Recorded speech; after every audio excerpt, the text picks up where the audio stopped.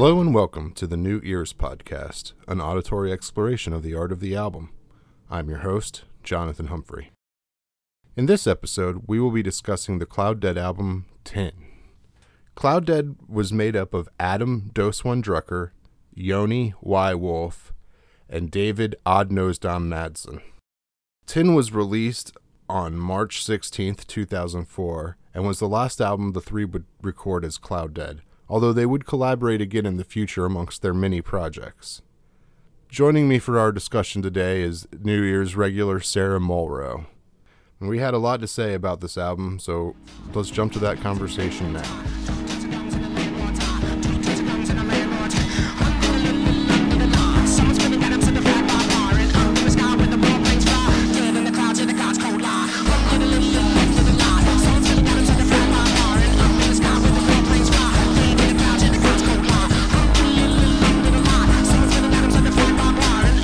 Sarah, how are you today? As good as I'll ever be. Oh, fair enough. I don't know if you have anything you want to recommend or whatever before we start talking about the album, but if you did. I do. It's been a minute since it's been out now, but you and I haven't talked via officially. Obviously, you and I talk every day, but we haven't officially talked via the podcast realms in quite a while now. But last spring, there was a project that came out called the Mafra Tapes by Miranda Lambert and some collaborators, Jack Ingram and John Randall. And this is one of the best, like, country-ish things. I use that term lightly because I feel like we could get on a whole thing about what's country and what's not country and how that's spiraled out of control, like fancy like. Yeah. Oh, fancy like. I do not recommend that. I mean, if you're going to Applebee's, I recommend turning on fancy like. It's the hype song on your way to Applebee's. Not even then. But that's my point of bringing that up, is that country as a whole. I feel like there could be a whole podcast talking about what the hell happened there. But this is one of the best country-ish things I've heard in a while. So check that out, Mafra Tapes. And yeah, that's also listen to all of the Taylor Swift re-recorded stuff. As of the recording of this, we only have Taylor's version of Fearless and Taylor's version of Wildest Dreams, a single from 1989, because she likes to stir things up all the time. And then Red is coming in November of 2021. So go listen to all of it. You don't have a choice. You have to. I say so. Well, here's something that might be a little bit different than usual when this question comes, but I was wondering if maybe you take this moment to explain some of your personal history with Cloud Dead, and I will see if maybe I can interject some of your personal history with Cloud Dead that you might not know or remember. Oh, God. Well, all of my personal history with Cloud Dead revolves around you. So I don't really know how to answer this question. Well, okay, let me ask you this. Before you sat down and listened to this album for this podcast, if someone said Cloud Dead, would it make you think of any music that you do listen to or do like? No. Okay. So here's a little personal story. Is one time I was really, really broke, and a member of Cloud Dead put out one of the most amazing albums I ever heard in recent years. And then they offered to give people free tickets and a record if you put up flyers for their show. So I was very broke and I put up flyers for that show. And you went around with me helping me put up flyers. That wasn't for them. No, it was not. It was for Yoni and Getty. Yoni Wolf. That post, no. Yoni Wolf, also known as Y, is a member of Yoni and Getty. And you like the Yoni and Getty album. What's it? It's Testarossa. Yeah. That is in no way, okay, not in no way related, but that's so tangent to what? Well, one of the singers of that is one of the singers in this. Right, but that's such a tangent. That's such a jump. How can you be like, well, you should know this from your personal experience? I wasn't saying you should know it. I was just saying you do have a little bit of reference for Cloud Dead that you weren't making the immediate connection to. That was fun. I wish we could do that again. I just want to go, like, Listen, if you've never walked around a city hanging up posters for someone else's band, I don't know in what instance you would have this opportunity, but if you are given this opportunity, take it. It's really fun. Well, I've done it twice, and it's not my favorite thing I've done. I enjoyed that. Why are you bringing up the story then?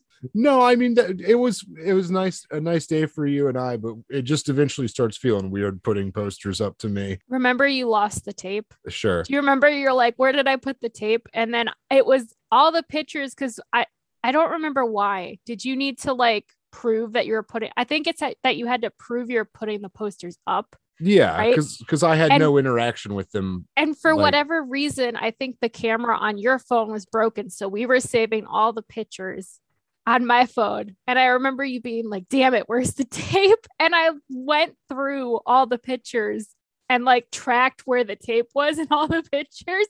And I was like, wait, this was the last sighting of the tape at this record store. So the lesson is don't lose your tape. But back on the subject of the album and Cloud Dead. Yes. I've been a big fan of this album and this band for a long time.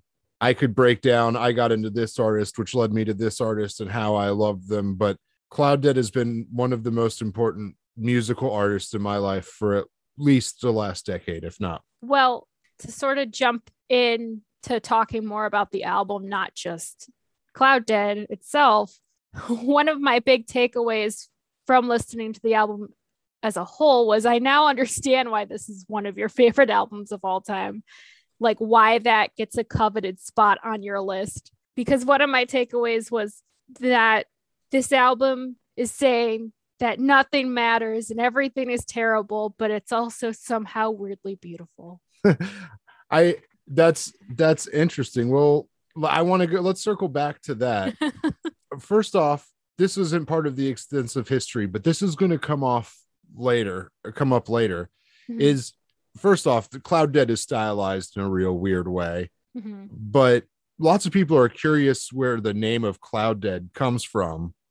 And it's actually based on a knock-knock joke Adam Dos One Drucker's little sister made up when she was little. Really? And I don't know the full joke, but part of the joke is Cloud Dead, and that's where they got their name. Wow. Okay. I also have some inside information, but I want to know if anything was relevant to you about the naming of this album. Well, because I saw that you made a little template, which was helpful for me. Thank you. I'm throwing finger guns at him. You can't see that on a podcast. I see the naming of an album's always like, for me. There could be like the very easy, like, let me just name it after one of the songs that's on the album. Or there's the more artistic route of being like, let me, it has nothing to do with obviously it has something to do with the album as a whole, but it has nothing to do with like individual tracks and is like more about tying the whole thing together. And I don't know, it's hard for me to say. I took it as it's just being very literal. There's 10 songs, right? Oh yeah. 10. Come on. That's exactly how, when I first heard it, I took it, because it just seems like it's 10. There's 10 songs. That's what it is. And I took it as, well, let's be authentic, since that or the lack of authenticity is points trying to be made within the album. Both of those things at the same time, I feel like are being attacked. Yeah. Well, the interesting real story of why it's called 10 is that this is the 10th thing that Cloud Dead released. Oh, so within my line of reasoning of being very literal. Yes, this is the 10th thing that Cloud Dead released. And on the 9th thing that Cloud Dead released, in the liner notes, there is a little note that says, this is 9 out of 10. Oh, is this the last thing they did? As Cloud Dead. This is the closing statement of Cloud Dead. Wow. And that's part of where the name comes from. So that's got to be another reason you like this so much then. Because it's like, I just picture like, after you said that, I just pictured the finale of like a fireworks show where it's just like, yeah, drum solo, everything's like shooting off. It's great. Okay, so before we get into what we think the themes or the meaning of the album as a whole is, I got to know, how would you explain this music to somebody in a like genre way? Okay, like I knew you were going to ask that because again, templates. But this is even worse than asking me about the title. Cause like, don't ask me about genres. First of all, I hate genres in like anything, not just music. I hate genres when you're talking about books and literature. I like, don't put me in a box, man. But like music, I feel like a dummy. I feel like an imposter. Like, I don't know how to describe musical things. I'm like, there's a song, there's some beats in there. I think there's instruments in there, but that's about it. But I can tell you what I wrote. I wrote, I'm so bad at this,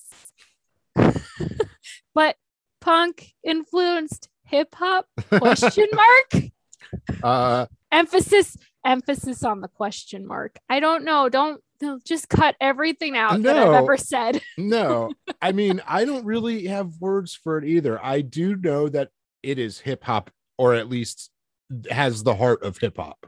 But it's like really experimental outside of the box hip hop. Well, that's why I was like punk, but it's not punk. But I feel like some of the actual sound of it isn't punk, but I feel like the heart behind it is punk. Does that make sense? Sure. Yeah. So you said that you think this album is about how everything means nothing, but also everything is beautiful. And so I assume we're going to get down to that as we go through the tracks. But I just wanted to point out that I see this album as 3 different movements, and each movement has one song that overlaps into the other movement. And so I'm going to point out where I think those end and begin as we go. But the first movement is about the world and the music industry and the things that Cloud Dead experienced in their formation of being Cloud Dead.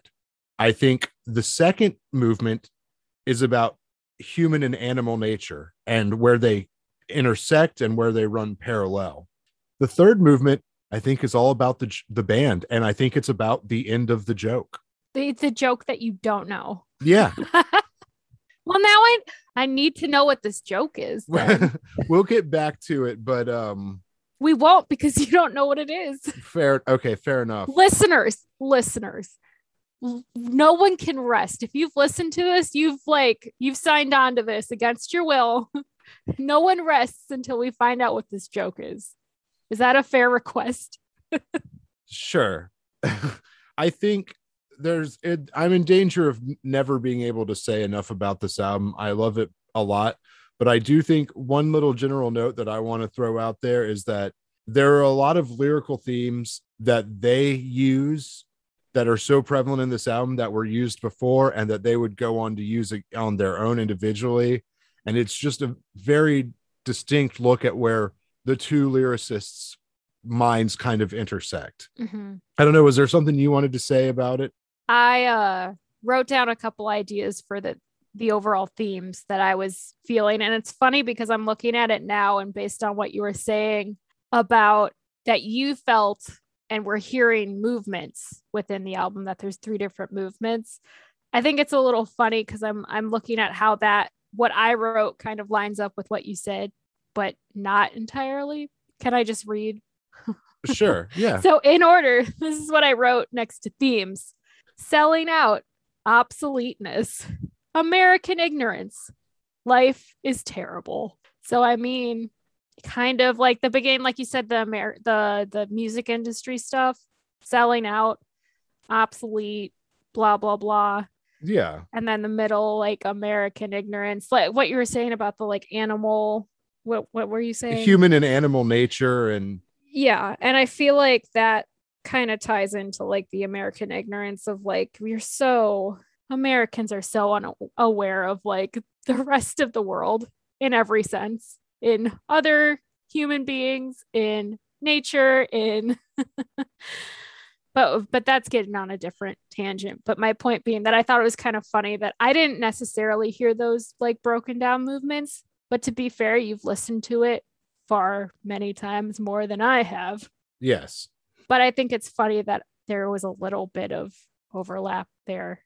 And I think also this is something I didn't say in my notes, but having this conversation is making me want to say it, is I think part of what I love about this album is that the lyrics can be interpreted in a lot of ways and personalized in a lot of ways that don't necessarily have to make sense. According to some stuff I've read, a lot of the lyrics that in this album are just poetic journalism. Like we'll touch on some of those specifically, but sometimes it's just Dos and Y wrote poems about what they were seeing and made it into these songs. Okay, well, that makes sense.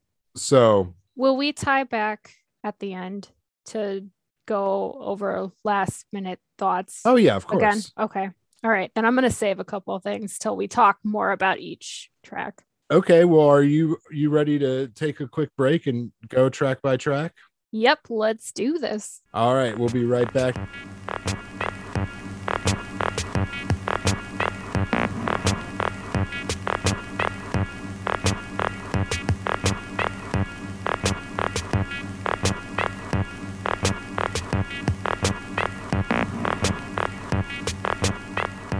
We're back and we're going to go ahead and jump right into this first track, Pop Song.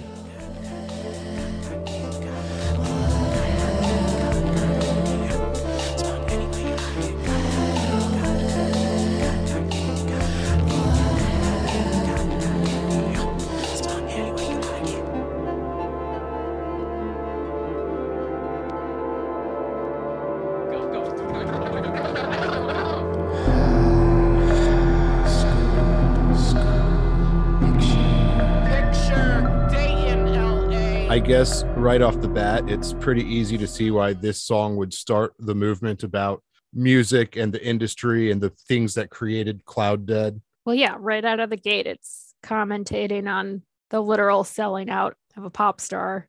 Yeah, or just the state of pop music in general. Just, I love in several different ways, they call pop music just sugary, sweet garbage. they call it hollow. Cotton candy, cotton candy, yeah. And I mean, they make references to Elvis and the Beatles, but also the references to Disney are just kind of like this big empty pop culture. Well, we all know your feelings on Disney. Well, sure. Well, yeah. I wanted to mention that I love the way this song starts out too. I can't do it without, and then cuts off and bam, right into the song. Like, love that. Yeah. It's the epitome of what we just talked about, like talking about the sugariness and of what the music industry is and the expectations and like that sort of emptiness of, you know what I mean? Yeah. And not only is it kind of a nifty little count off to the beginning of an album that's different than any other count off you've heard. Yeah. But the way they use vocal layering to start the song right after it is just incredible. When you sit down and listen to what's actually going on instead of like, because it can just like wash over you, but when you hear it fully, it's amazing. Right. Well, I think one of the questions I had was, what do you think the prevalence of cotton candy is? I think you kind of already answered that though, because when I first listened to it, I was like, I love how they whisper sing that. Like, it's just the sounds, the consonant of cotton candy, and then doing the like whisper of that just sounds nice on your ears. And the little like tongue roll, the rah. Yeah, exactly. But I was like, when I think mainstream things, my first thought isn't, you know what, cotton candy. God, like what a poser, man. He's eating cotton candy over there. Gross. But now that makes sense because it is just like sugary sweet. And that's like I think of sometime once in a great while, I'm like, yes, I could go for some cotton candy, but it's just like sugar. Like I can't. Cotton candy's gross. It's so sweet, it's gross. Yeah, and I think that's the exact point that they're trying to make. There's a lot of really fun wordplay in this song for sure. The line, and then we say fuck in our pop song. I felt that was like almost a climax for the song. Oh yeah, it definitely was. Yeah, because looking at the arc of the story, I was like, okay, makes sense. Like this is where it takes its turn. Oh yeah. Okay. I did standout lines again. Well, here's the deal. Oh no. Did you anticipate my standout lines and we're like, I'm gonna do you one better and I'm gonna fight you? No, we're not gonna fight, but we're both gonna have standout lines for this album because I knew you were gonna do it, and I had to. This album is so important to me, I had to have some myself. Hopefully we overlap in a few places. You knew I was gonna do it. I should have done a plot twist so that you couldn't anticipate it and been like, I'm going to do standout syllables. Well, what is your standout line for Pop Song? My standout line was the label stapled a speaker to the back of a sheep's throat, tongue depressor with the width of a spatula, suppresses all the syllables, blah, blah, blah, end quote. I love that part, and that's a fun part to sing along, but there are moments that they don't have the lyrics to these songs in their liner notes. So there are moments that are disputed, and I'm wondering if maybe it's just what I want to hear, and I've never seen it in anyone trying to decipher the lyrics, but in my mind, I swear they say, oh, bah, blah, blah, as in bah, like the sheep that had I could be wrong, and I could just be hearing what I want to hear, because it doesn't seem like anyone else puts the lyrics like that, but I swear I hear, oh, bah, blah, blah. I bet it is, and I think that's cool if that is the case. But I just liked the back of it. I just like that line a lot, where it's like sheep, and it's like, yeah. Well, and there's something about the interplay of the syllables and with the width of a spatula. Yeah. The delivery and the play of those syllables is really incredible. Right. So it's not only like the meaning of what they're saying, but just the sound of it as well. Their vocal deliveries are so much of what makes this album what it is. Mm-hmm. So that's a great line.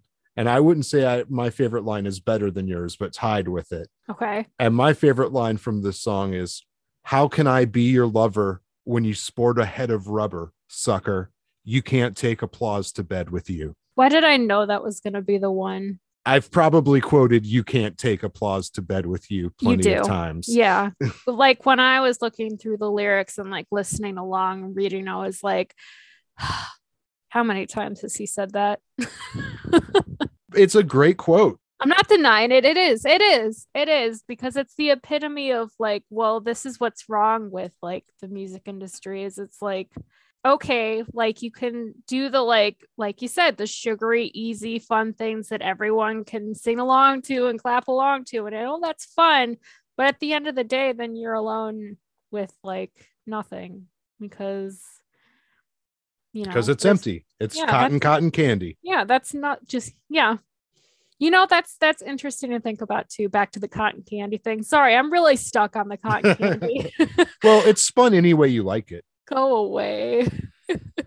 But that's another, cotton candy is empty. Like it's light like air. It's like clouds. Oh, cloud dead. What? There's the cotton candy. That's why. Oh, we need to. Okay, I need to shut up because I'm just gonna keep going on about cotton candy, which has like very little to actually do with the song. But yeah, I knew that was gonna be the line you were gonna tell me. Yeah. Well, if you are ready, I think we go ahead and move on to track 2. Yeah. All right. Well, let's play a little bit of the Keen Teen Skip.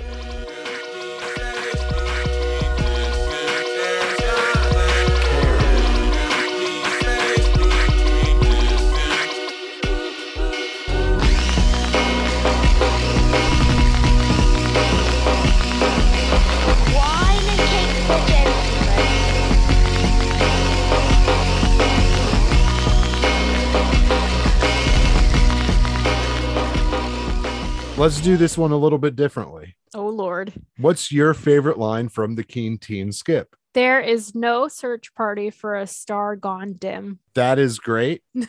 But you're wrong for every reason in the world. No, I didn't note this because I wasn't thinking about it. But you know how I said there were themes that they would use later? That's another one of their themes that in a later song, it's actually in a subtle song featuring Cloud Dead that they reference sending search parties for a star gone dim. Sure. Okay, well, then I will give my favorite line and then we'll just actually talk about the song. My favorite line is, are you prepared to give a guided tour of your planet to something like God to speak on behalf of all phylum from single-celled to sapiens? Are all your cells in agreement? If it's a competition, this like standout line thing, which you're coming in hot with this. So like, I feel like we're supposed to be like competing for the better standout lines. No, it's not. If that is the case, you're saying it's not, but you got a smirk on your face. The listener can't, they might be able to hear it, but they can't see it. You definitely won that round. It's such a great line. And when I first heard it, I used to think the last part of it are all yourselves in agreement and not all yourselves. And even that makes sense too. I don't know. Where else would you like to go with this song? I feel like I'm just going to jump around. Something that stuck out to me was the instrumentation near the end over the lyrics. The empty space between distant airs doesn't care. And I found that to be an interesting choice because it sounds almost like a children's toy, which I thought was maybe emphasizing the nostalgia felt for simplicity of like maybe childhood. Yeah. Juxtaposed with the lyrics, youngsters today are not prepared to buy plants or collect stamps. Well, also in the title of the song is the Keen Teen Skip. So Right. it is. I mean, when I listen to this song, I feel of it, not even necessarily a critique, although that first part is, but like looking back at youth. Mm-hmm. Like, I feel like that's part of it. Apparently, this is one of the songs that, and I'm not sure entirely how, but this is one of the songs where it's like them doing everyday journalism and then writing poems about it. And this was based on them writing the Oakland subway from all the way, like from one end to the other. Right. But I don't really see that. I see it about youth. And that's part of why it's part of this first movement to me, like the music and the surroundings that make them the lives they've had. I saw it as kind of a removed look at youth. Yeah. Like it's a pulled back vantage point of it. The beginning of the song, it felt like they were pulling sounds from an older generation with like that old, like raspy, like child, that like recording Right. of like the child's voice sounded like a child from like World War II era sort of deal. Like maybe that's just me.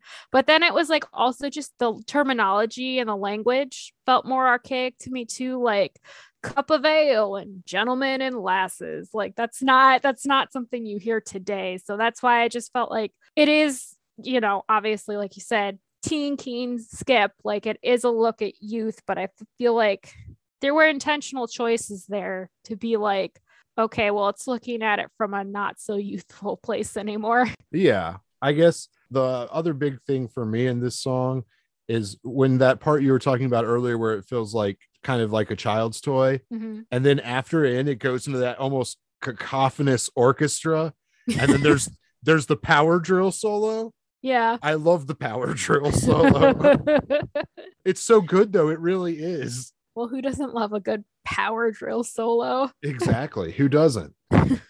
Listen, if you don't have at least one power drill solo in your album, you're doing something wrong. What's Taylor Swift's best power drill solo? I'm trying to think of a song where I could just like argue that yes, there's a power drill in there somewhere. Probably Look What You Made Me Do. There's so many different ridiculous sounds happening in there that I could totally like convince someone there's a power drill in there. Well, is there anything else you want to say about the Keen Teen Skip? It wasn't my standout line, but another notable line was the impact of laughter diffuses through space, the petty douse of your death. It felt like looking at this like stuff from a youthful point of view, or even like nostalgic, like I was saying. But then like in the latter half of the song, it's like nothing matters. Yeah, I see that. This is honestly probably, I love this song, but it's probably one of my least favorite songs on the album, I'd say. Yeah, I thought it honestly, first listen, I was like, oh, this might be a standout. But then like I listened a couple different times and I was like, no. I mean, it's a good song. It's a good song. But the rest of the album, a lot of it is a lot stronger than just this. Yeah. But I think it makes sense. So why don't we, unless you object, play a little bit of Rhymer's Only Room, track 3. Rhymer's only room, sweet smelling walking to cartoon, hiding in the seaweed on the seabed, breath floating, welter waveland legs. Rhymer's only room. So I'm not gonna lie, I didn't really care for this song. What is it about it that you don't care for? It's not It's not one of my favorite songs on the album, but I do like the song. I didn't really get it, and I didn't really get its contribution to the album as a whole. But maybe I'm just missing something.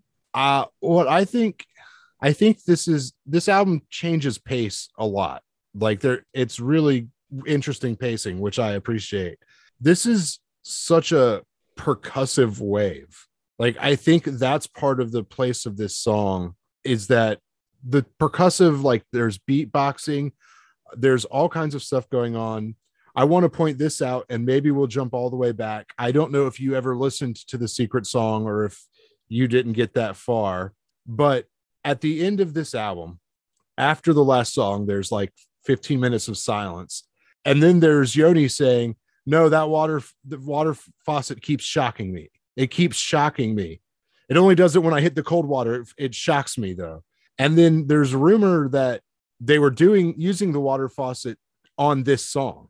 And what's funny is I never noticed this till today because I found out this other instrument. If you listen to like Dose One kind of screams at the end of this, if you listen to it, it sounds like he's being shocked. Oh, it sounds like they recorded him getting shocked from the water faucet and had him make the noise for the song. Well, there you go. So that's interesting. But I do think that this song it's kind of like, I mean, maybe I'm using this word wrong, but it's kind of like a tone poem about being from Cincinnati or coming from Cincinnati to California. Yeah, because I mean, I'll just jump into it. The standout line for me was Cincinnati, Lone, Lie, Tomb. Just because that sounded amazing, but like that was the only thing that really stuck out for me with the song is like that connect. I feel like if I was from Cincinnati, I'd have more connection to that. Well, I hesitate to call that a theme, but of course, why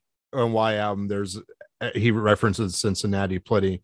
He's from Cincinnati, and I think Dose One lived there for a while, and I think they lived there together before they moved to California. To me, it feels like Reimer's only room is they were coming from Cincinnati, which isn't like a big city, and they're like, oh, we're just like our friends in this little corner that are just like rapping and making weird stuff on tapes.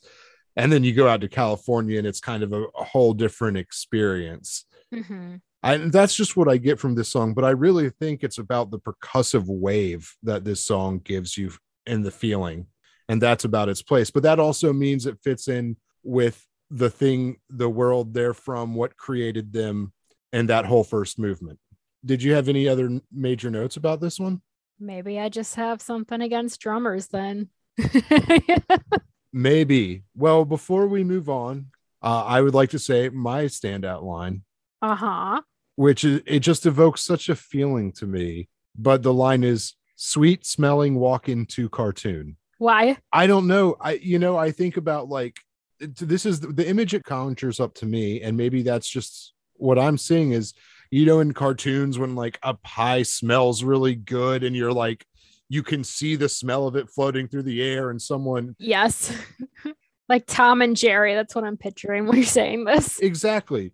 So something so sweet smelling, you walk into it like a cartoon. That's the way I always feel that line. And I doubt that's what it even means, but yeah, I don't know. It just evokes that feeling to me. Well, let's go ahead and move on and play a little bit of track number 4, The Velvet Ant. Strawberry in an ostrich throat. Got a snake caught in a real well. Strawberry in an ostrich throat. Yo, 2 small girls and a handful of dressed men. They walk a cage full of goats, cross a b-ball court. Goats with a rectangle, goats with a rectangle, goats with a rectangle, goats with a rectangle, goats with a rectangle, goats with a rectangle. Well, I have 2 things that I have to say right up front. The Velvet Ant is my first standout track of the album. I love this song. Makes sense. The other one is that this is the song where the movement transitions. Okay. What did you get from The Velvet Ant? So I felt it was short but bothersome to me, but like in a really effective way, in the best way possible, in the way that you want to be bothersome. Something about it made me really uneasy, even if it wasn't entirely clear. But the more times I listen to it, the more I'm like, okay, it's clear to me why I'm uncomfortable, and it's intentional and it's brilliant. Yeah. Well, I think part of the uneasy feeling too is just that keyboard MIDI sample that's it's comprised of is such a weird little dark tune. Yeah, the dark tune, you got to have that for the dark shit that's happening here. The line, people are aborting full-grown goats. That is jarring. 'Cause that's just weird. They break everything down to say that too. Right. So it's just like, what are you it's ridiculous, but also upsetting. Like, So why don't you say what this song means to you, and then I'll say what it means to me, and then we'll go into what it may actually mean. okay, so I wrote a whole long thing about it. So let me just like basically read this. So the line, they walk a cage full of goats across the b-ball court. The first thing I thought of was children in cages at the border. And then b-ball court, that reference made me think of basketball courts, obviously, because what else is that? You don't call a baseball diamond a b-ball court. Like, Just for the listener, can I interject and say that that's if you're like me and you like to sing along to this album, that's a real fun line to sing. And it starts off with, yo, two small girls and a handful of dressed men.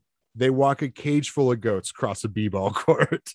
oh, sorry, I messed up your favorite line. No, it's not my favorite line. I just wanted the listener to be able to get the full picture of that line. Okay, where was I now? You were saying basketball. Right. So like the clear references to like black men, right? When I was like, maybe it's a commentary on the caging or killing of people in their own home or territory. Cause like connecting those two things for me was like, okay, well, what's something similar with those two sets of imagery? And not saying that like black men belong on a b-ball court. That's opening a whole like jar. But that's the stereotype or the whatever, you know what I'm talking about. Sure. You found political statement in that about oppression. Yeah. So that was the big thing for me, was that it's also like, if you're connecting what I saw with the imagery of that and my connections to those lines and those people with the actual title of the song, The Velvet Ant, it's like, okay, well, how can we make people feel as small as ants? Well, let's take away all their like freedoms and their dignities and their identities and like be as inhumane as possible, you know?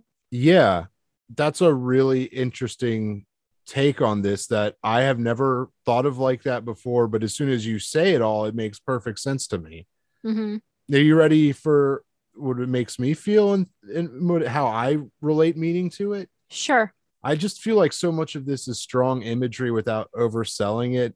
The whole first part of the first verse is them listing animals with some weird feature or whatever, and they kind of overlap into the thing about the goats and all.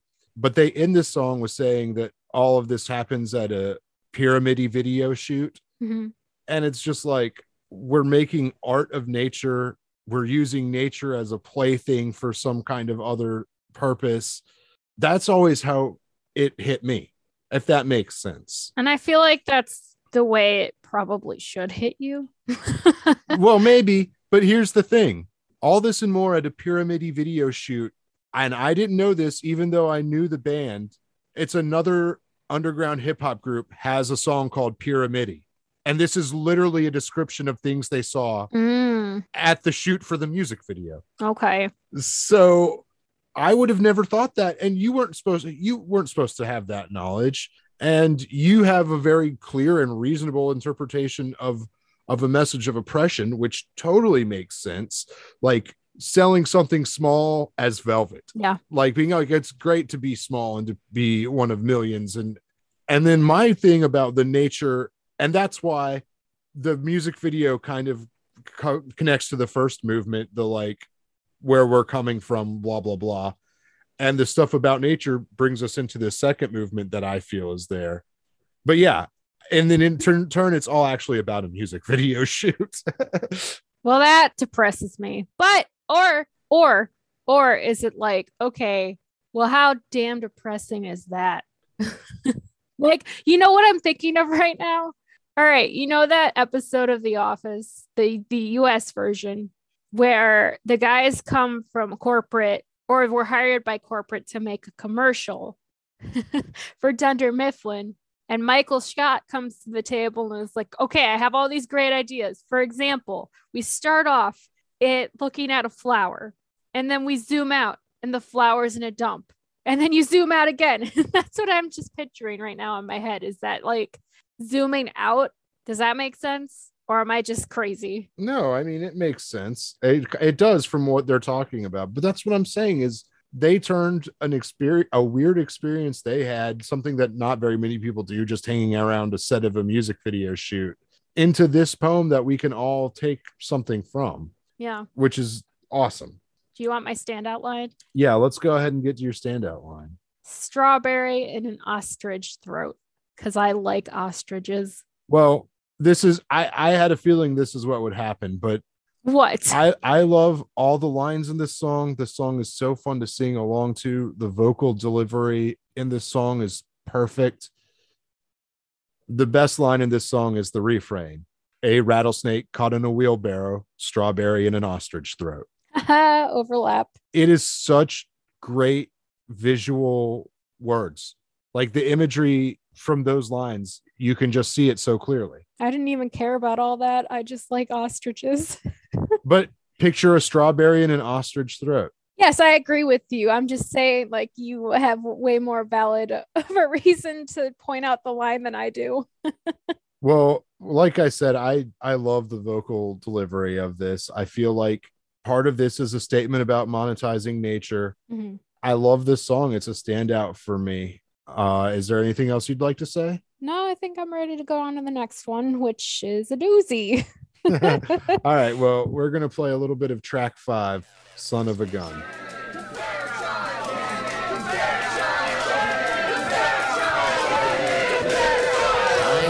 Rifles and shallow cases, known with the beer as the deer eraser. Dress their boys in bright orange, their daughters at home, stripping meat, stretching skin for their musical men. The makers of guns will never go home. May their children always play murder weapons and stick. The makers of guns will never fill up. I feel like this is a song where the title is pretty self-explanatory, which is not often the case for Cloud Dead.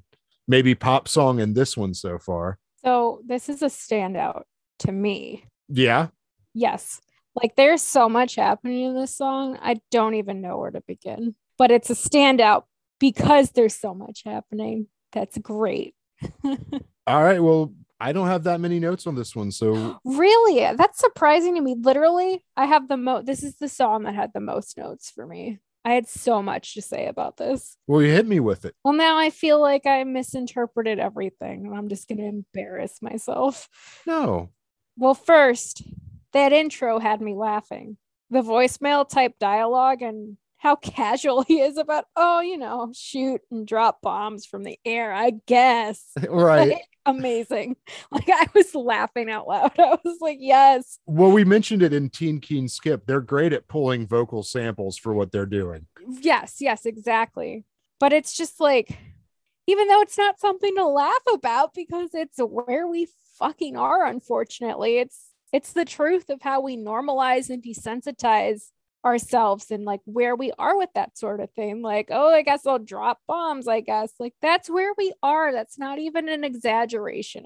Like, of course, yes, it is an exaggeration, but just barely. Right. Oh, you'll appreciate this and only certain people will get it. But I think you want that sort of energy in your podcast. Hooray for Fairchild made me think of yay, no cops. Yay, no cops. Even though the polar opposite is being said. Yeah. It's basically like, yay, militarization. Yeah. Throwback to our Buck 65 episode. Are you ready for this? Yes. Are the listeners ready for this? Probably. My Abraham Lincoln conspiracy theory lives on. So remember when we talked about the song Kennedy Killed the Hat, and I said there's an alternate universe where JFK is hunting Lincoln down. Well, Lincoln never got offed because he didn't. JFK is on the case, though. Jokes aside, I know this is implying that Lincoln didn't die because his assassination wasn't televised. And if that's not on TV or not in the media, it didn't happen, which is a commentary on police brutality and the recent Black Lives Matter movement, stupid white people thinking this is a new thing when it's been happening all the time for like decades and decades at this point, just now getting caught on video. I mean, I think this song is very clearly a statement about war and weapons and violence. Right. And to some extent, comparing it to animal nature and comparing it to how it, not the whole song, but there's the whole first verse is basically, there's like the lines with the known with a beer as the deer eraser, and stripping meat, stretching skin for their musical men, killing nature and each other, basically. Well, right. Well, like you mentioning, like, well, it's a lot about violence and war and stuff. I literally wrote, how sad is it to see all those names of influential people being gunned down? Like when I was like looking at the lyrics, I'm like, that's just like a lot of influential people that have been assassinated. Like that sucks. Well, yeah. Like it should not be this common. And that was 10 years ago. You could probably add like 20 names. That was 20 years ago. 20 years ago? Jesus. Yeah, I think that I'll have it up top for sure, but I'm pretty sure the year is 2001 for this. Well, album. I still think we're in 2010. So, okay. I mean, yeah. So the line, someone splitting atoms in the flag, barbed wire. I interpreted this as we're working on nuclear weapons, like the atomic bomb, right, in the US. But the general public is ignorant to this since it's behind closed doors. Barbed wire, military bases in the middle of nowhere. Yeah. Right. So that's the obvious, like you said, like the title's kind of self-explanatory. The lyrics are so like it's not super abstract. Like nobody's ever going to get this. Guns are bad. War is bad. Murder is bad. But I still think they do it so well. Like just because it's not like covered under 50 layers of like, we're going to be super deep, man, doesn't mean it's not good. Right. Since you brought that up, that involves one of my notes. This song has a part that's repeated later in the album. Mm-hmm. And it is that hum did a little, hum did a lie. Someone splitting atoms on the flag, barbed wire, up in the sky where the warplanes fly, dead in the cloud with the God's cold lie. I have notes on that for the album as a whole. Well, great. We're going to get to that. But I just wanted to point out that starts here. You know, we can come back to it when it concludes. Yeah. But also to point out that these lines are repeated on this album. And this time, Dose One is the one delivering them. And I can't quite make it out, and it's never put in any of the lyrics I see. But before he goes into the hum did a little, when he's like fading in, because, you know, it doesn't just come, it fades in. He says something about his landlord or landlords, which is actually a common theme in Dose One's work. He mentions his landlord quite often. Right. And Cloud Dead did early in their thing too. So that's just a reoccurring theme in their work. But he says that before kicking off into this repeated line. So, I mean, if you had anything you wanted to say about it now, feel free. If not, you have more to say about the song in general, I think. So the musical changes, like now, not just talking about the actual lyrics, which I feel like I've talked about a lot, but like the actual changes throughout the song are just very vast and beautiful to me. There's dramatic pauses to show, like, from my point of view and in my mind and in my crazy imagination, like those dramatic pauses are good for showing the devastation of bombings and mass murders. And then there's the changes to the soft bells and the gradual crescendo as the list of the names of the assassinated roll on. And it's those types of little things that it's just like, those pack a punch for me. No, it's a great song. I love this song.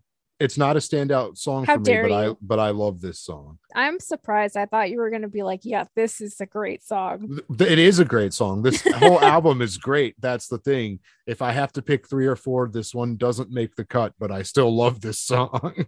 Well, this was a standout to me. And my standout line for this song was, the makers of guns will never go hungry. The makers of guns will never fill up. Because it's truly and likely will be the cause of our collective demise. Well, yes. And again, you do the shorter version, but our favorite line overlaps because I had to include "May their children always play murder weapon since stick," because that's such a great line too. The makers of guns will never go hungry. May their children always play murder weapon since stick. Mhm. It's a great summation of what this song's about. It's like, geez, kids pretend sticks are swords when they're like 5 years old. You know, it's incredible. War is terrible. Yeah. Humans are terrible. Let's all go away. Yeah. Well, we will. Well, yeah, probably very soon. Oof. Well, is there anything else you want to say about Son of a Gun? Well, we're going down a dark wormhole here, so let's move on. All right, let's play a little bit of track 6, Rifle Eyes. A spider spitting web on a styrofoam snowman's head. Car salesmen asleep in their cars on lunch break. Under the highway, on ramp, the x-ray of someone's tumored skull left to scream doom from the gutter with all the other preventative waste. No name, no face, the oil drills on some sick sedated rhythmic robot rape. Both like brainwashed flies in a carcass. The highway shoulder dead dogs fly devoured eyes. I had to pause the music to read the lyrics because it was insanely fast and it was way too much for my brain. Well, that's a fair assessment, but here's something that you or a listener, a more casual listener, might not pick up on. Well, this song, musically, more so than any other song on the album, is verse 1 is all dose 1, verse 2 is all Y. So verse 1 is dose 1, who is known for being a super fast rapper, cutting loose, which he usually doesn't do on Cloud Dead that much. So yeah, verse 1 is very hard to understand the lyrics. The whole thing was too fast for me, but maybe I'm just like tired or something. I don't know. I don't know. I don't think verse 2 is as hard, but also You also listen to way more like fast spitting things than I do. that's fair. This is my number 1 standout track without a doubt. Really? That's nuts. I wouldn't have expected that. I love this song so much. Why? Tell me. This is a perfect song to me. It's perfect. Whoa. Yes. Why? Tell the listeners and me why. I don't understand why it's perfect. First off, I will say one of the things that you're saying is that it's too fast. Yeah. One of the things that drives me crazy is when people say rapping isn't a talent. That is so hurtful and so disrespectful, because whether you like it or not, being a good rapper takes skill, practice, and natural ability. Well, yeah. Who's saying that rap isn't a talent? Well, lots of people through the course of history. You mean old white people? Yes. They're irrelevant. Move on. Fair. But I love fast rap. And I think without even being able to know most of the words, hearing dose 1 in the first verse is insane. Mm-hmm. That is crazy talent. That is just crazy. The sheer talent of his vocals in the first verse are incredible. Now, that's why I said this is a song kind of where usually on this album, their voices are working in tandem or like they're trading off. But this song is really verse 1 is dose 1, and it showcases that. Verse 2 is why even Yoni Wolf, or whatever we want to call him. He's called Y on this album. He would later change Y to his band name, but his sing-song rapping that he does and the way he delivers lines, we're going to jump ahead. I still have more to say, but my favorite lyrics from this song is not one line. It is the whole first half of the second verse, just because they are so fun to sing. The way the delivery is so good. I'm going to go ahead. You're going to get sued because you're just going to sing half the song. No, you? I'm not going to sing. I'm going to cut off before the last line of the first half, because regardless of how you feel, the imagery uses a word I don't want to use on this podcast right now. I don't necessarily think it's wrong for them to use, but I don't want to read the word out loud and bother anybody. But the lines are: a spider spitting web on a styrofoam snowman's head, car salesmen asleep in their cars on lunch break, under the highway on-ramp, the x-ray of someone's tumored skull left to scream doom from the gutter with all the other Preventative waste, no name, no face. The oil drills on some sick, sedated, rhythmic robot. The tongue twister, and when you can finally master seeing those words is this. The second verse isn't hard to rap because of the speed. It's harder to rap sing because of the like tongue twisters of the words. And it's so incredible, and I love that. But I have some more thoughts about this, but before I do, what did you get meaning wise from this song? Before I get into the meaning, I just had to make a comment that this is just a Sarah reaction to the imagery, but gross. Well, and that's the point. That's the limit. Let me finish. That's the point, because it is very vivid, very, very vivid, and very detailed visuals.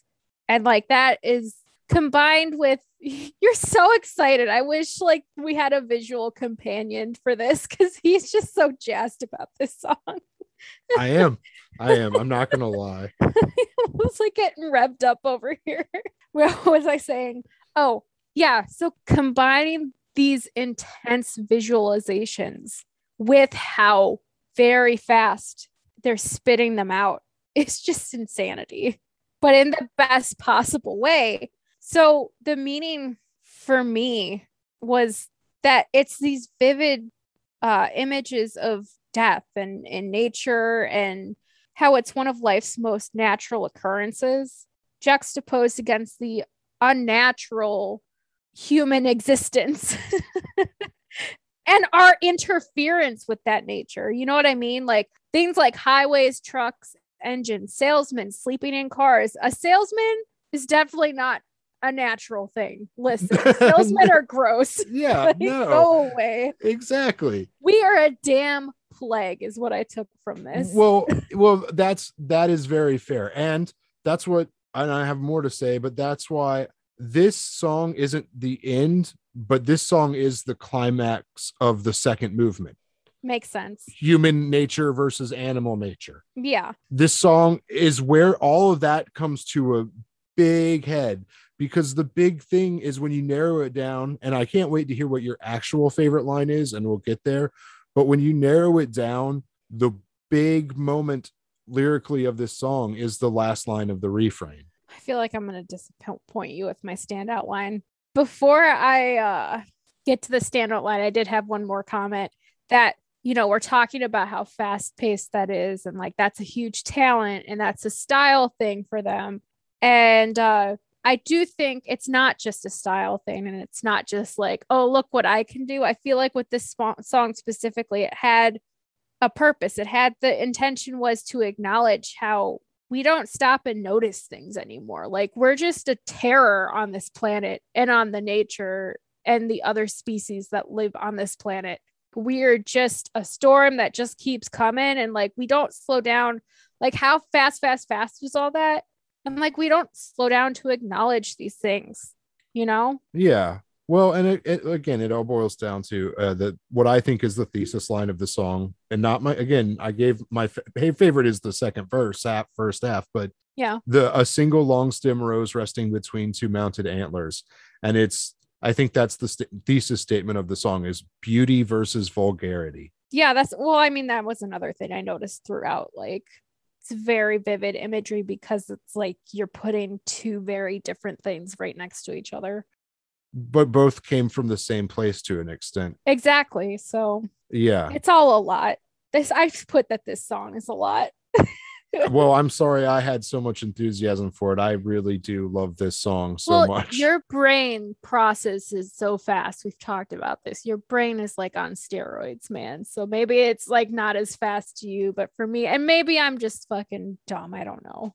Because other people might be like, it's not that fast. What are you talking about? Stupid. No, I think if you listen, I may disagree with you on the second verse, but I think if you listen to the first verse and then you're overwhelmed by that first verse, the whole thing feels that way. But maybe that's also a choice. You're supposed to feel overwhelmed by life because life is terrible. And it finds a way, and it's gross, and humans are a part of that, but humans are also against that. Yep. Right? Isn't that the worst? That's such a complex thought that we have to, and it's just true. It's like one of the truest things about life is that we're a part of it, but we're also like this terrible thing that's against it. Right. How do we win? We don't. Exactly. And that's what this song is about. And that's part of why it's my favorite song on this album. Are you getting weepy? No. But I think we're ready for your standout line.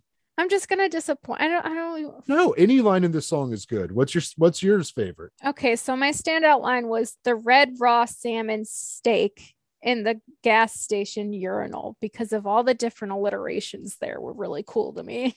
No, that's a great line. That's Okay. a wonderful line. Okay, I thought it'd be like, you loser, what did you pick? I don't think a single line in this song, or maybe even this album, is wasted. Probably not. No. I mean, they're wordsmiths for sure. So like, they're not.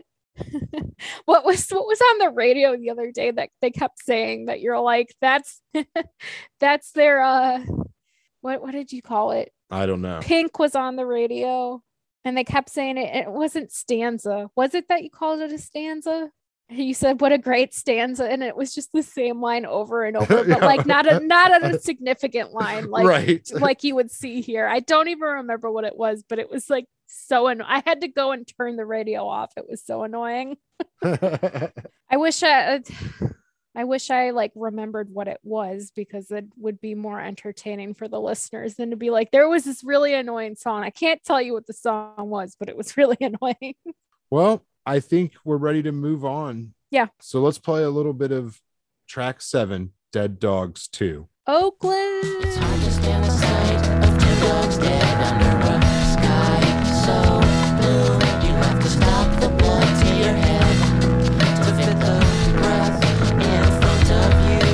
It's hard to stand the sight of two dogs dead under a sky so blue. You have to stop the blood to your head to fit the breath in front of you. So of my two standouts for this album, this was my other standout.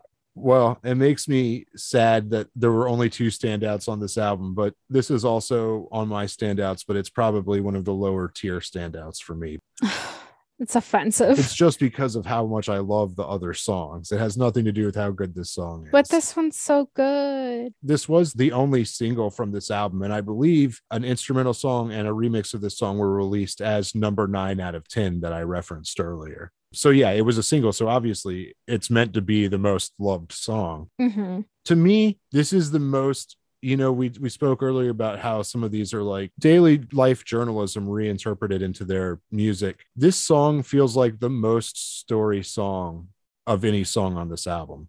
Oh yeah, it feels like this is something that actually happened to them. In my reading, it is based on something that happened to them on their way to like get their new CDs printed or whatever that they reference in this song. But I also wonder about how much of that is true too, because this song is the movement switch. This song is the end of movement 2, Human versus Animal Nature, and the end to movement 3, the band itself, Cloud Dead. Because notice this song is Dead Dogs TWO. They never officially gave it a name, but on their earlier releases, they did have a Dead Dogs 1. Mm-hmm. It's actually from the bike 12-inch, and the line is Dead Dogs by the side of the road. Here's where the flies come in. So how often do they see dead animals? Right. I'll bring it around to that. What did you take as the meaning of this song? So I thought that this song tackles a really difficult idea that can be contradictory. With the line, it's hard to stand the sight of two dogs dead under a sky so blue. It's saying how we don't want to face these difficult things in life, yet at the same time, with the line, long to be dead center of a curious crowd, it's implying that we long for and are drawn to these types of tragic events or tragic endings. Like the saying goes, it's like looking away from a car crash, It's like you can't, like there's some instinctual thing that draws you to these unnatural, tragic occurrences. Yeah, like the I can't tear myself away feeling. Yeah. And I think it all ties in with what I mentioned with Son of a Gun. If it's not on TV, it didn't happen, right? No one wants to see two dogs dead under a clear blue sky. So let's just pretend it's not there. Right. But at the same time, let's fetishize these other awful things that narratives are molded and controlled by those that control us. Is that, if that makes sense? Yeah, definitely. I mean, I think it also is a statement about wanting to be the center of something and how the reaction is different when you actually are the center of something. Yeah. Different like twists on that. The line, these aren't my favorite lines. The line is dogs we thought were dead. They rose up when whistled at, their rib cages inflating like men on the beach being photographed. I wanted to point that line because these dogs weren't even actually dead. It was just the perspective that they were when they saw them. Yeah. And also bring it on to back to this being the thing that changes the movement. The thing about the dog's rib cage inflating like men and being on the beach being photographed is such a great little comparison. It's like this dog's like, I'm about to show what I am, and men on the beach being photographed are like, it's a really great imagery. Mm-hmm. But yeah, so it definitely is a really great song. And again, it's something that I find myself saying about Cloud Dead in general, is that the vocals are so much of what makes it what it is. Yeah. Like you mentioned that this was the single. And that makes a lot of sense to me when you look at the actual music too, because the vocals for the Two Dogs Dead lines are very pretty. They're very, very pretty and easy to catch yourself singing along to. Oh, yes, for sure.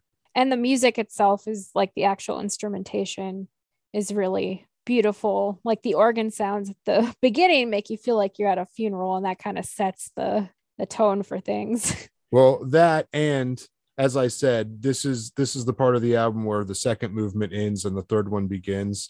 What better way to end a second movement about nature and humans' place in nature and all that than with a quote from Werner Herzog? As we talked about their sampling being great, Mm-hmm. this was the sample at the end of this is so perfect for it. The taking a closer look at what's around us there is some sort of a harmony. It is the harmony of overwhelming and collective murder, which is great. A great way to describe nature.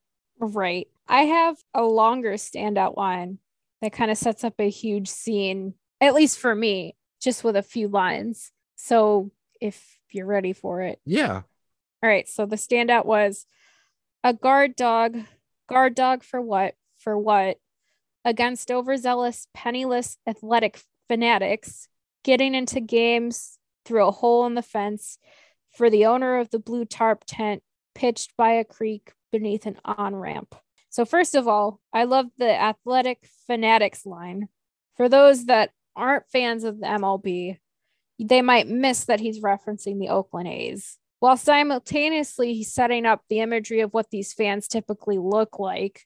But the whole verse is a great picture on like class war to me too, you know? Well, I gotta say, yeah, it is. There is a mention of class. The reason I said the Werner Herzog sample is great because it's hard for me to isolate a single moment lyrically from this song. Like, I don't think that these are the most brilliant lyrics Cloud Dead has, but every moment of this song builds on what the song is that it needs the line before and the line after, if that makes sense. Yeah. But it's an amazing song. Was there anything else you wanted to add about it? No, I think that was it. Well, as I said, we're now moving into the third movement of this album, and it's Cloud Dead really, really starting to fold in on itself. So we're going to play a little bit of track 8, 320. Sometimes I feel like I'm a spoof of what I used to be, spoof of what I used to be, spoof of what I used to be. I'm not a ladies' man, I'm a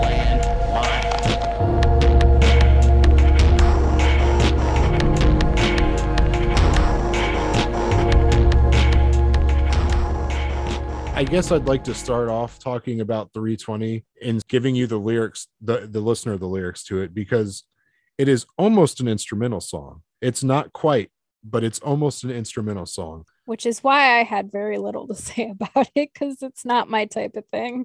This is not a standout track for me, but it was very close. I love this song. But the lyrics are, sometimes I feel like a spoof of what I used to be. I'm not a ladies' man, I'm a landmine on consumer grade video at night. And that's it. But first off, like I said, this last part is talking about Cloud Dead, and Cloud Dead is kind of about a joke in a way. It's a joke that only they're in on to an extent because it's something Adam's little sister told them. So this is about Cloud Dead itself starting to wear down on the members of Cloud Dead. And like knowing all that, you providing that information makes a lot more sense to me, because the few notes I did have were like, oh, this is short and to the point.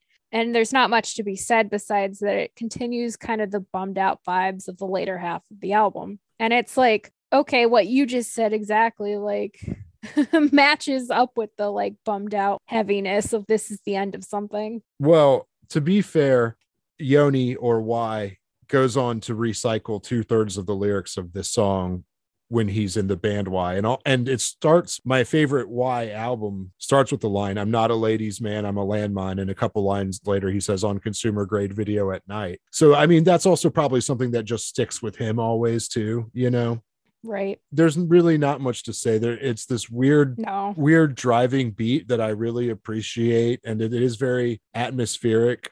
At the end, there's that little acapella part where the music cuts out and Y is just like singing some scale or whatever. Mm-hmm. My standout line. Okay. I mean, I just cut the line in half basically and picked the better half that I like. Sometimes I feel like I'm a spoof, or sometimes I feel like a spoof of what I used to be. Yeah, it's a great line. I've been feeling that more. I'm getting old. Well, we're going to go ahead on then to track number 9, Physics of a Unicycle.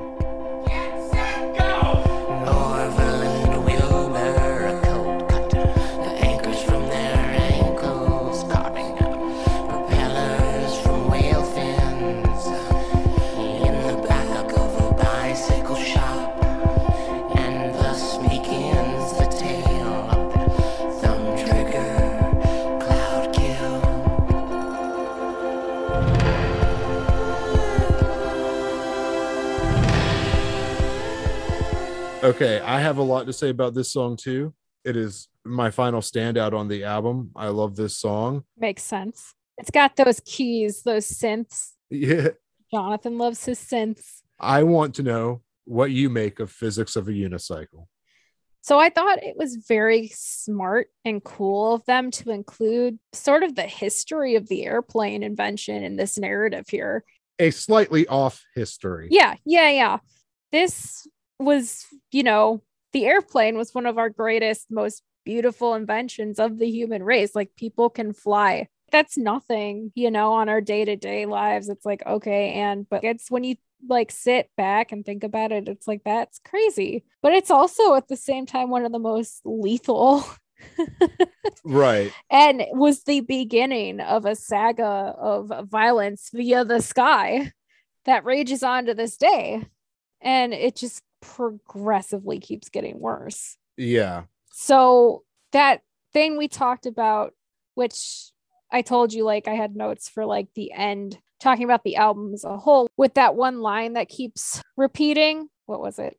This time Y is the one that sings it, but it's the hum did a little hum did a lie. Someone splitting atoms on the flag's barbed wire. Yes. So with this song and as a whole, looking at the album, Up in the Sky Where the Warplanes Fly, I wondered if it was a juxtaposition of sky and war, and skies often indicating of freedom. Oh, yeah. Warplanes destroying that sense of freedom, which is ironic since in the US, it's often argued that the military is there to protect our freedoms, to serve and protect our freedom. So that just like stood out to me as one, connecting back to Son of a Gun and just taking the time in Physics of a Unicycle to like really break down, oh, this was the invention of the airplane. Yeah. And it's like really heavy to think about the irony of it all, Well, and it's funny that you say irony too, because that's definitely one of the ways I've taken this song, because I've sat with this album for a long time, a lot longer than you or most people, and for some reason this time when I was listening to it, I was really started focusing in on the maybe this is Cloud Dead's last joke and they're telling jokes aspect of it at the end here. I think that even if this is true, then it's only supposed to be partially true, but I don't even really think it's true. It's just this way I've wound up seeing it and researching and listening for this album. But I almost feel like in the song before this, Y says, sometimes I feel like a spoof of what I used to be. And then this song is titled after a line in an earlier release of theirs. So why start spoofing Dose One? Because Dose One did it earlier in this album. And they're just saying, we don't have anything else to do. We're at the end of what we are. We're spoofing ourselves. Because this song and the refrain of it is physics of a unicycle, twice the remarkable. And if there's a refrain, there's not really. But the very last lines of Bike Side 2, which is their 6th release, are, and this is just an interesting line. I actually love, these are some of my favorite Cloud Dead lyrics that aren't on tin, but the lines are, Mother Nature made the airplane and the submarine sandwich.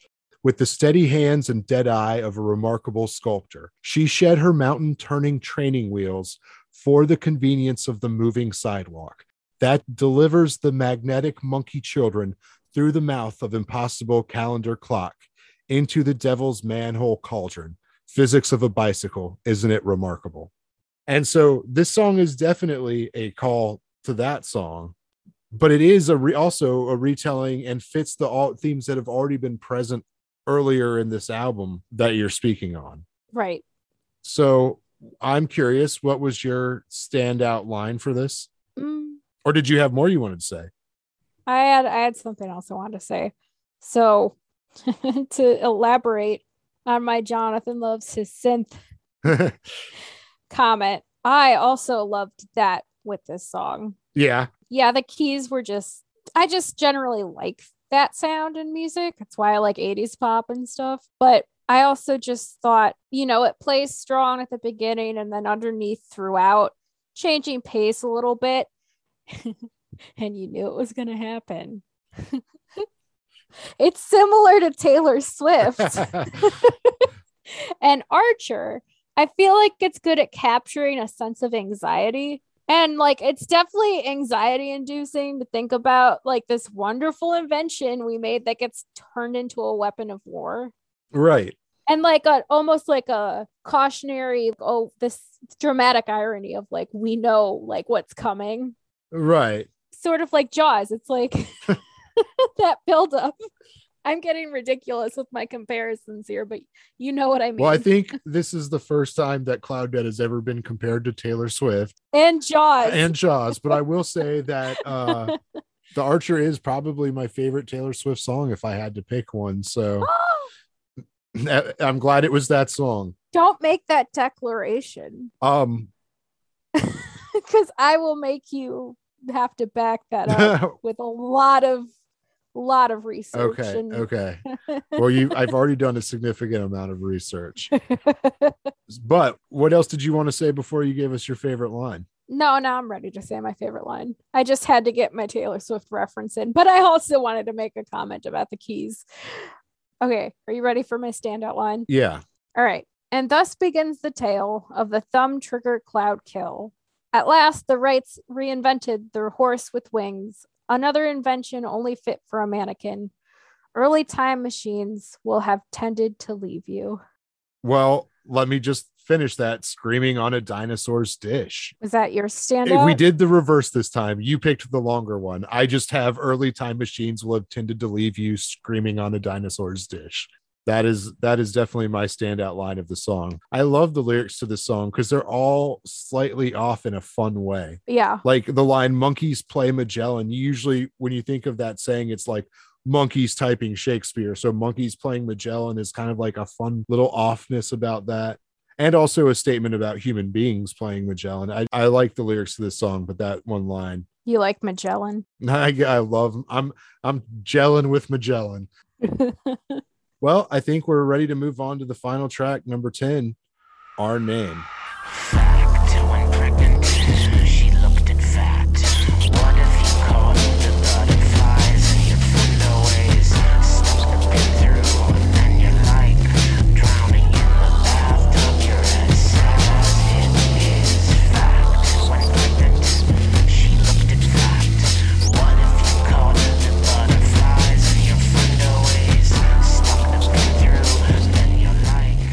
So your theory about the three different movements makes a lot of sense with this last song, I think. I think it's the only way you can take this last song. Yeah. Also, a lot of the lyrics in this song are references to Cloud Dead songs not on this album. But I mean, as someone who's not as inundated into Cloud Dead, what did you get out of this song?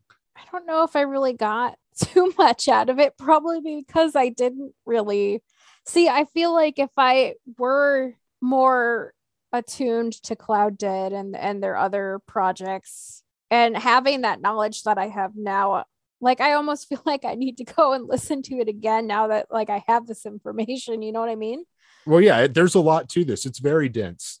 First, let me point out the line, when pregnant, she looked fat. I just want to say this line would not hold up today. And I take issue with it. I agree. And I understand where you're coming from. But again, unless I'm completely crazy, in one of the earlier Cloud Dead releases, and I promise never to get painted all my glasses again, Dose has a line where he says, "I wonder what my mother looked like pregnant." And this is supposed to be just a response to that. Now, it's a very crude way of looking at it, but Dose One also, from an interview that I've heard, didn't have the best relationship with his mom anyways. So that might just be some personal angst against his mother. And also it was 20 years ago. So exactly. Not that lets behaviors or attitudes slide, but things in life are not black and white. Is my point. So the very like robotic sounding lyrics, along with a faint, echoey, stripped vocal, I feel like the intention of that was to put something very authentic next to something not so authentic. Yeah. Well, and then the lines that are being delivered there are the refrain. But maybe that was to be like, especially if this was like their last thing and they kind of knew that. And see, this is what I mean. I need to listen to, like, given that information, it's like, well, this is a different song then. Because now I'm thinking, okay, well, the intention of that is to be like, before we come, what we talk about in our first song of this album, we're done. Like, this is it. Yeah, this song screams we're over, right? Yeah. Like, yeah. But I feel like that's the point, is to be like, and the reason we're over is because we want to keep what Cloud Dead is and not eventually become what the first song does. You know? Well, on that, and also, I mean, I think on a personal note, also that they wanted to do different things because, you know, there are three different guys who definitely overlapped to make some really incredible recordings, but they also don't just do what's done on this album. So I think it's just like, well, the only way we can keep Cloud Dead what it is to not let it grow stale, just do something else. Otherwise, it's just making music as Cloud Dead just so we can say we're Cloud Dead is nothing. Exactly. So exactly, that's what I mean. Yeah.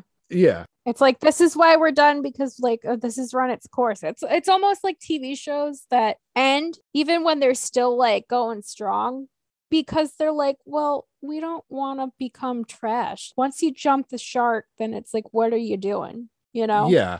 And I do think in a way this album is a culmination of everything they ever did as Cloud Dead in those circles, and it's just the perfect representation. And I think they were just like, we're going out on top. This is the album we wanted to make, and then if we keep going any further. And for listeners who don't know, the refrain to this song is, what has our name become but a guilty pleasure and nose dom drums. Yeah, that just screams the band's over. This is the last song. You can go now.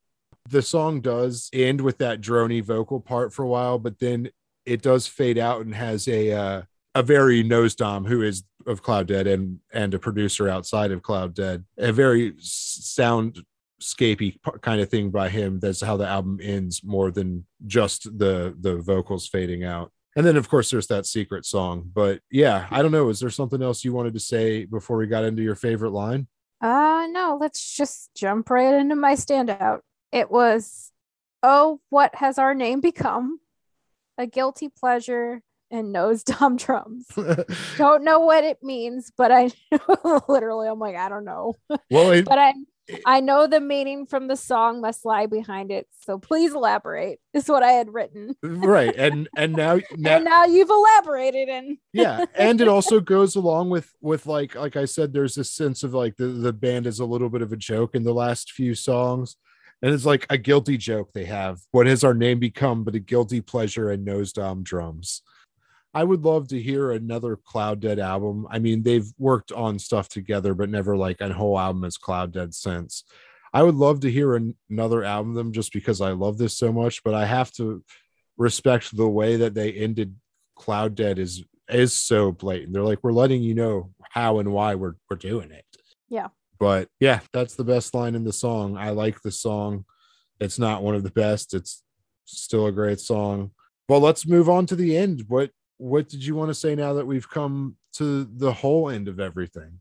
They really like their dead dog imagery, huh? They love it because I didn't get a chance to point out because there's so much. There is also a Themselves song, which Themselves is Dose one of the rappers of Cloud Dead. There's a Themselves song called Dead Cat Clear and Dead Cat Clear 2. There's a Y song, Y the band, where I won't give the whole lyric, but the line is, if I really meant it, I'd embrace a dead pet. They're both big animal fans. I think at the time of recording this, they were vegetarian and had cats. Gotcha. They're animal people. So I think the death of those animals plays a place in their understandings of tragedy. They're also just good writers. And Right. when you're a good writer, you know to look for universal truths and universal emotions and things that people can connect on. And there are a few things more universally sad than a dead dog. Yeah. Yeah. Or a dead cat. Yeah. Yeah. I think I mentioned this when we were talking about one of the tracks, but notably the second half of the album, instrumentally speaking, was a lot heavier and sadder for me. Yeah. And that's obviously intentional. It's like, especially now that you've told me the like movements that you're hearing, which I hear now that we've like talked about it more. It's like, yeah, at the ending of something, you know? Yeah, definitely.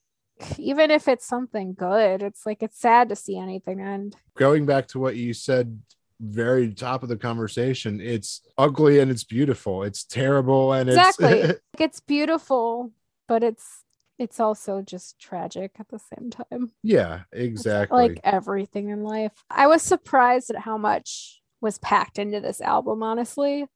Like there's a lot that gets covered. Yeah, and it's only 10 songs and none of the songs are really that long. No, so that's what I mean. Like you said, there's not really a line that's wasted. They don't waste a moment in this where it's like there's just like everything, right? And you would think that would make that a really intense thing to listen to. But off the podcast, you and I talked about this. It's a really good background noise album to have going on, because there were a couple times when I was doing other things and I just had it on. And it just was something that was like good background noise for me. That wasn't like overbearing, wasn't distracting, but also wasn't just something that completely fell away. That it's like, oh, well, like don't get me wrong. I'm not saying like this was elevator music. It's very much not elevator music. No, and I think that's something I've always appreciated is I think just like their lyrics, their music itself works in levels. If you're paying very close attention to it, there is so much going on. But if you step away from it, it creates a different way of enjoying it, like you were saying. And I think it's those different levels is what makes it so impressive. And like I said at the beginning, I now understand why it's one of your favorite albums, because it's a lot. I was tentative listening to it. I was like, it's gonna be like weird noises that I don't like. And some of it is. Some of it is, but it's much more than that. Yeah. On a scale of 10, I give this album a 10. Oh, gee. Well, now that I've made that cheesy joke and the final meaning of the album's name, it's a perfect 10. If someone liked this album, what would you suggest to them? I don't know. It's kind of its own thing. How do you be like we talked about with like the genre? You know what I mean? This is a you question because you've listened to it for 20 years. Well, I had some trouble because the obvious answer would be like, oh, go listen to any Dose One or any of his groups, or go listen to Y or any of his groups. And there is some of what you'll find here and that you'll like, but they're also very different things.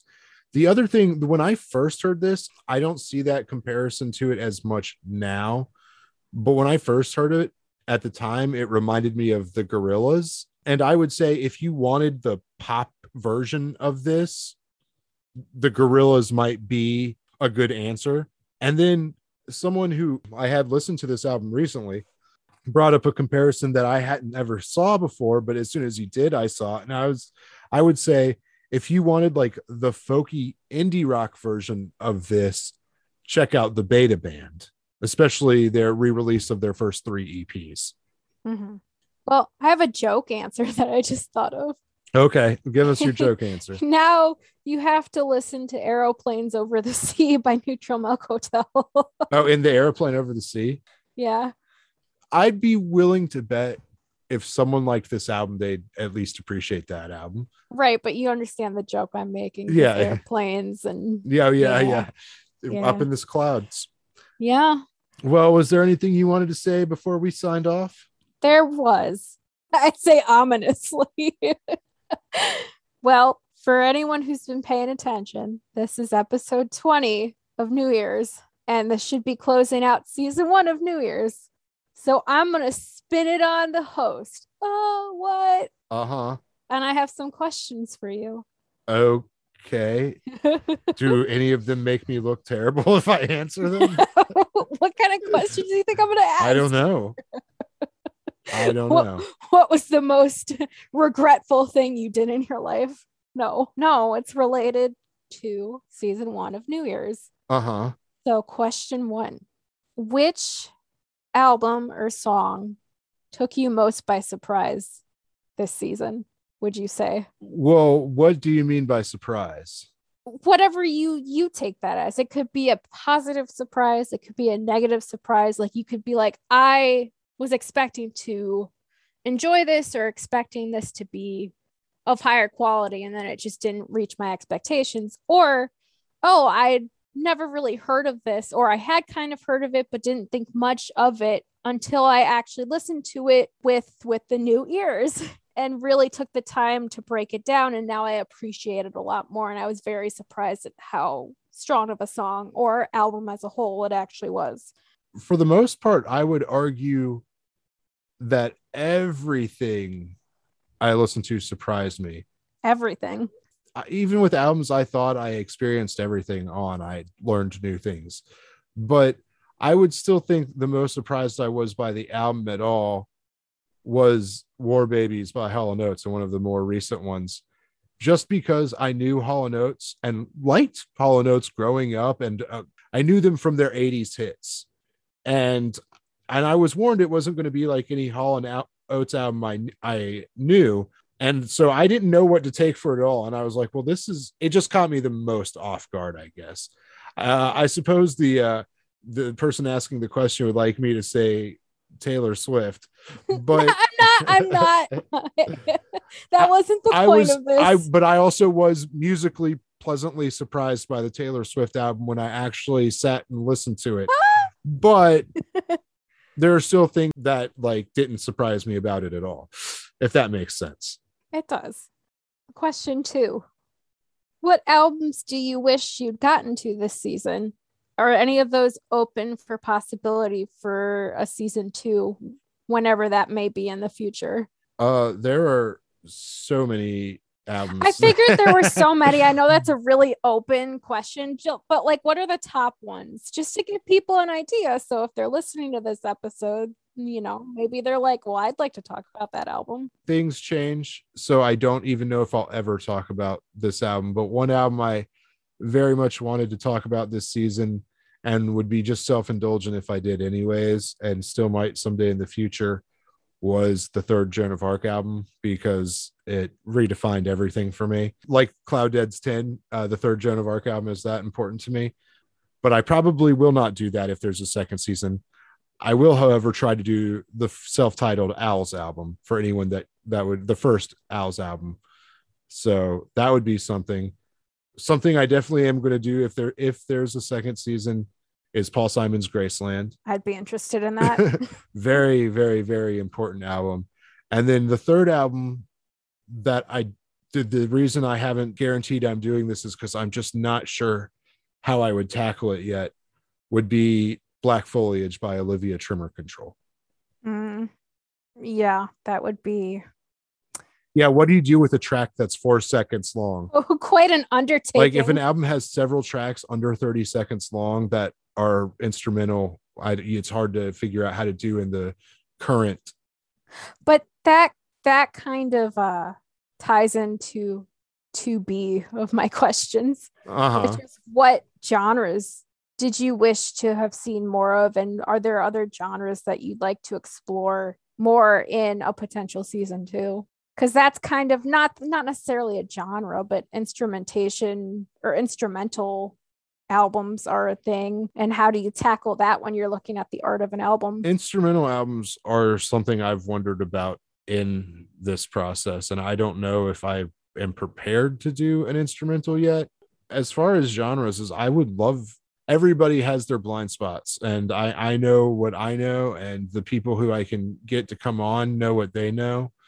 And sometimes our blind spots are different, but I think even within all the people I've had on the show, there's been blind spots and stuff I wouldn't know, and I wouldn't be like, I mean, I've had one guest that would, but just for a random example, I'd love for somebody who knows a shit ton to be like, this is the best reggae album ever made. We need to talk about it. It is an album, and like reggae is just an example. I don't know. Cool. I don't know that much about dubstep. I'd love for someone to be like, this dubstep means everything, and here's why.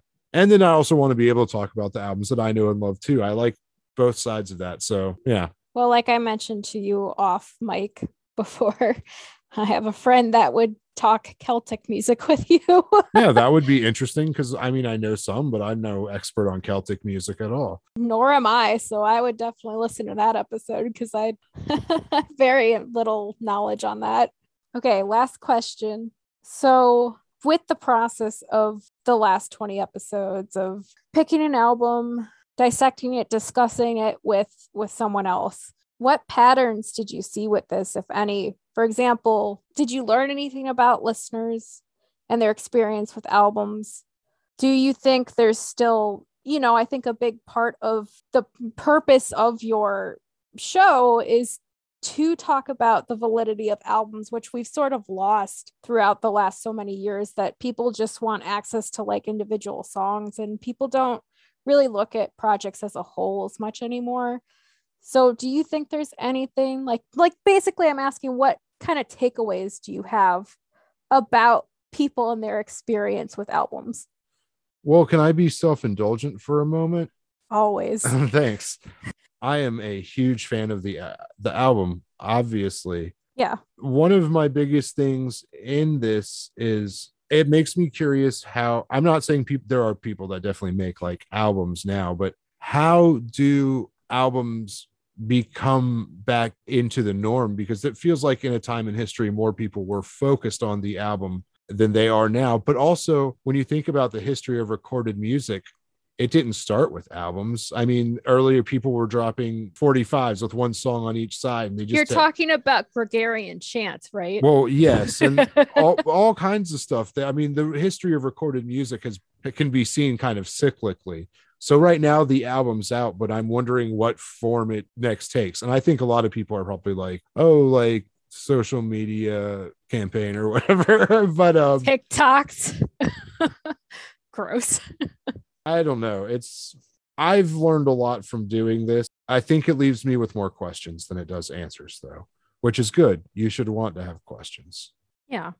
Sorry if I thought it would be better to just ask the questions so that it's just fresh off the cuff.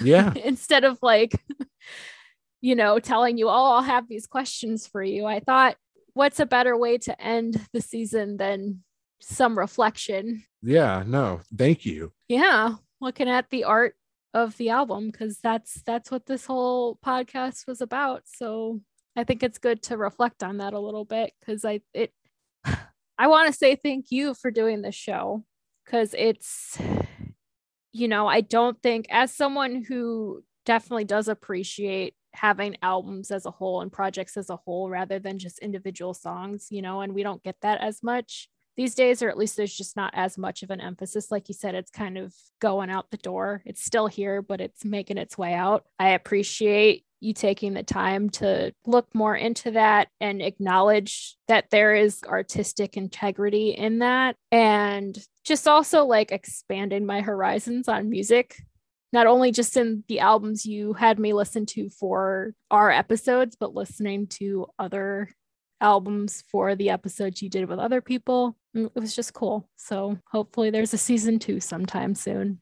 Yeah, well, we'll see about that, but thank you for saying that, and thank you for joining me on 3 of these episodes. If there is a season 2, you will definitely be back, obviously, with more Taylor Swift, right? We'll see. Well, thank you so much for talking about one of my favorite albums with me today. Thanks for letting me.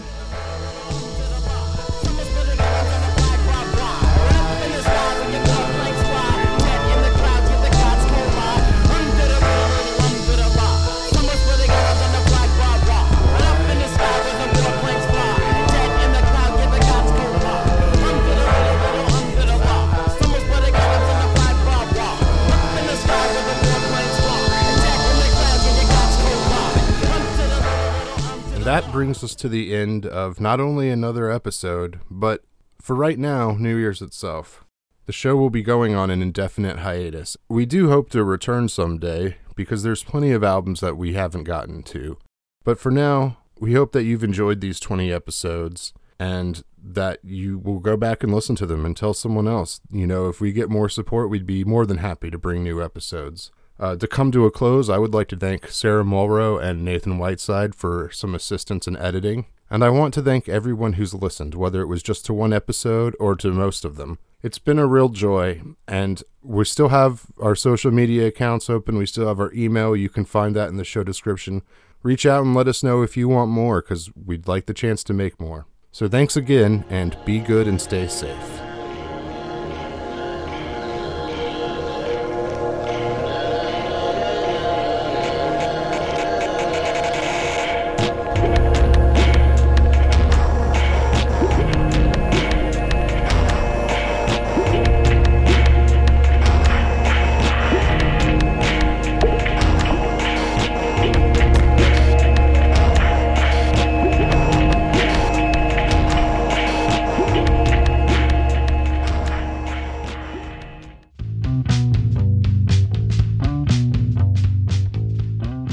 This podcast is an Abandoned Mascot production and part of the Abandoned Mascot Network, a loose affiliation of podcasts for media arts creators and connoisseurs.